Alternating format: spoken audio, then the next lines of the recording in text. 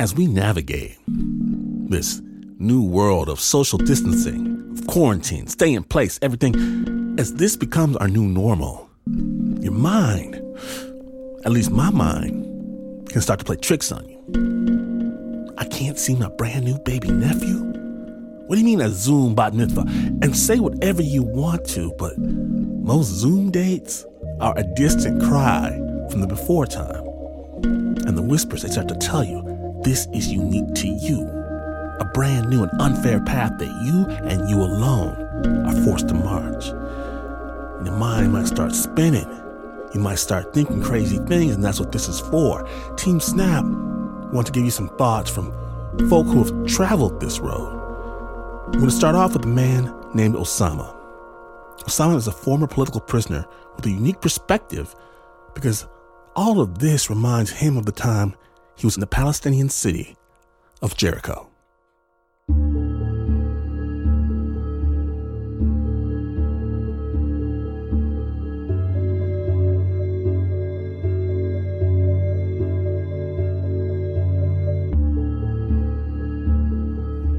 My name is Osama Eliwat. I'm originally from Jerusalem. Now I live in Jericho. I'm 42 years old. I passed a lot of kinds of isolation in my life.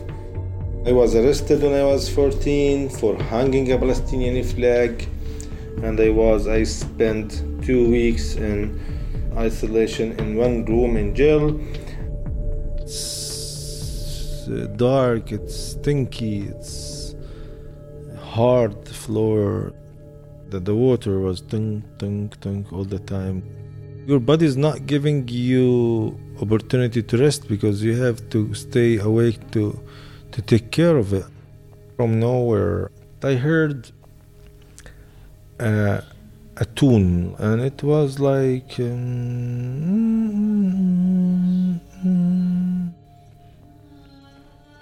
it goes with the wind and it comes back. I put my ear like closer to the wall to hear it.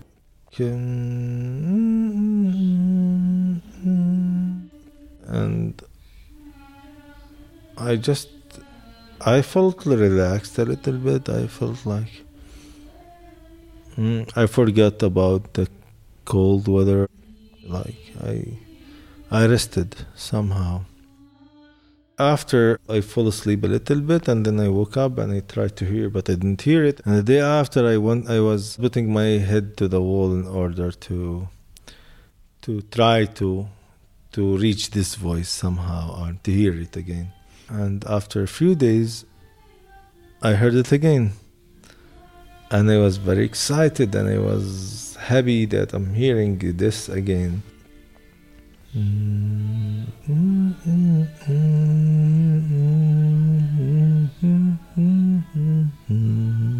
Something like this.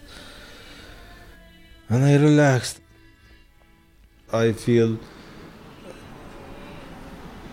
calm down in my body and my physical body also, and my heart, and like I feel it has special feeling.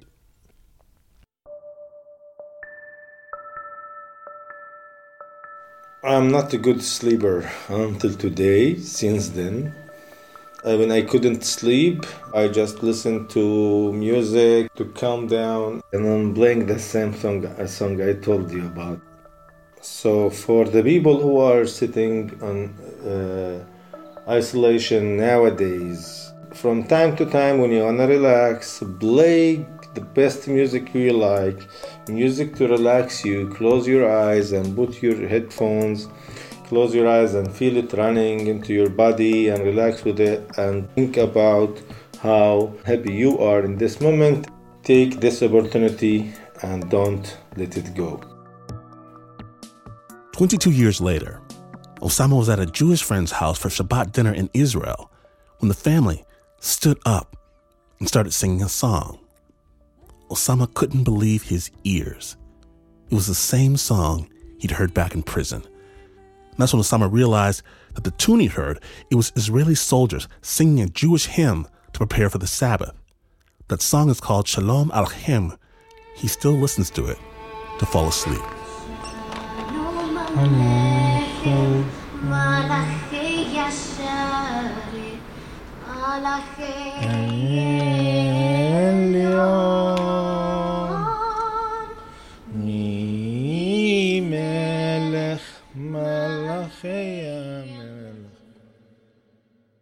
Next up, we hear from Eric Mwangwe.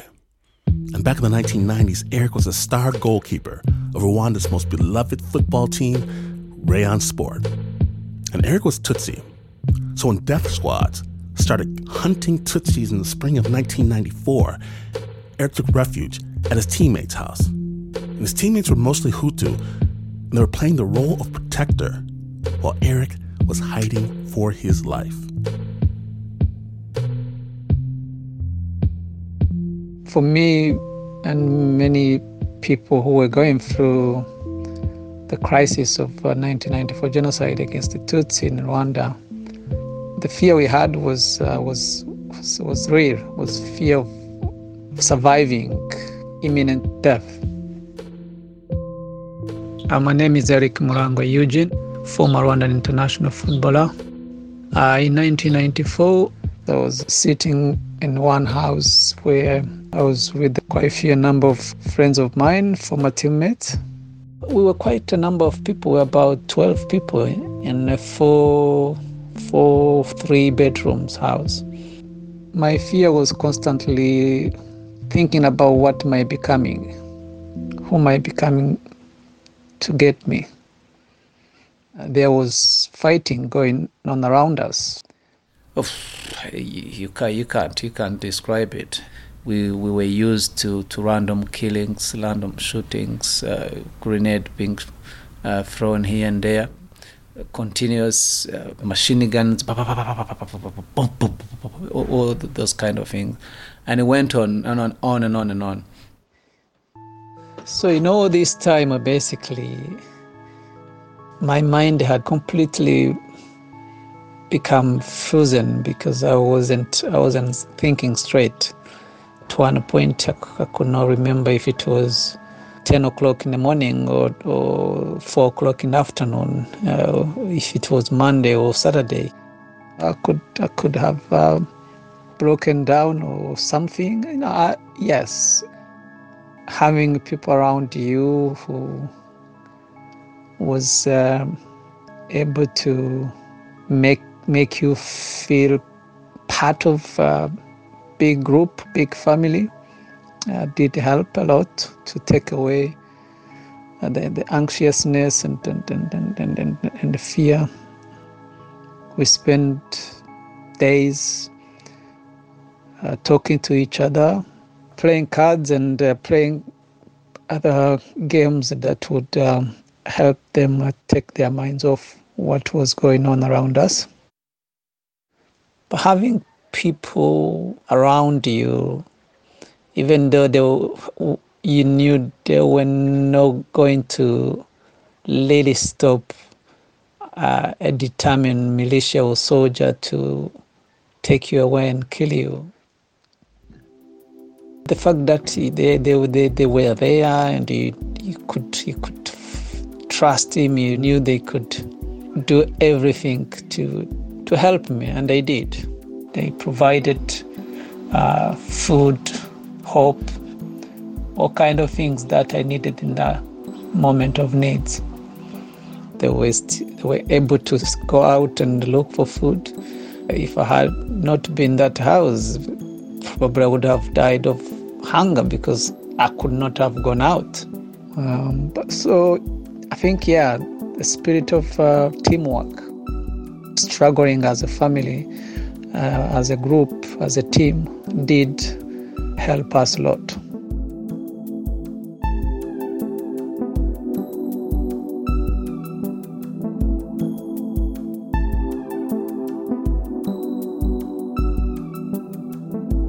Cuddle up with your fam, whoever you call fam, and love each other. Up next, we hear from a woman who grew up in an ultra-Orthodox Jewish community in Brooklyn.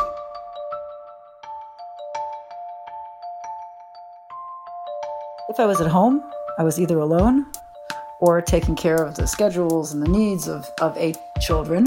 It definitely kept me busy. But there was a lot of loneliness as well, and lonely hours. My name is Esti. I am a 55-year-old mother of 8 children. I grew up in Brooklyn, in the religious area of Brooklyn. I teach Zumba Extreme, which is a wild form of Zumba, at the Jerusalem YMCA Sports Center. My isolation took place beginning in 1986 for approximately 2 decades. My abuser was my husband at the time. He basically supervised and controlled all my time, and he tried to control all my actions as well. I remember vividly this day, I bought myself this amazing rust-colored suede shirt. My ex took one look at me and said, "You're not leaving the house. You can't leave the house." I'm like, "Why?" He walked out the front door and locked me in. And first I banged on the door, and then I saw he walked away, and there was no use. I cried for a while, and I called him, and he wouldn't answer the phone. Anyway, looked around the apartment, and I said, "No problem." Changed to exercise clothing, took out my step, did a serious hour of step from my own head, made it my own routine, did a hell of an hour of step, and finished it, soaked to the bone, and I had power. I had total power. In that moment, I empowered myself, and it was okay for that moment. You have to find something you love. It doesn't make a difference what it is. You have to pick something that'll make you happy, that when you finish doing it, you'll close the book or close the video and you will smile and you'll feel good about yourself. And then you'll have a glass of wine and feel even better.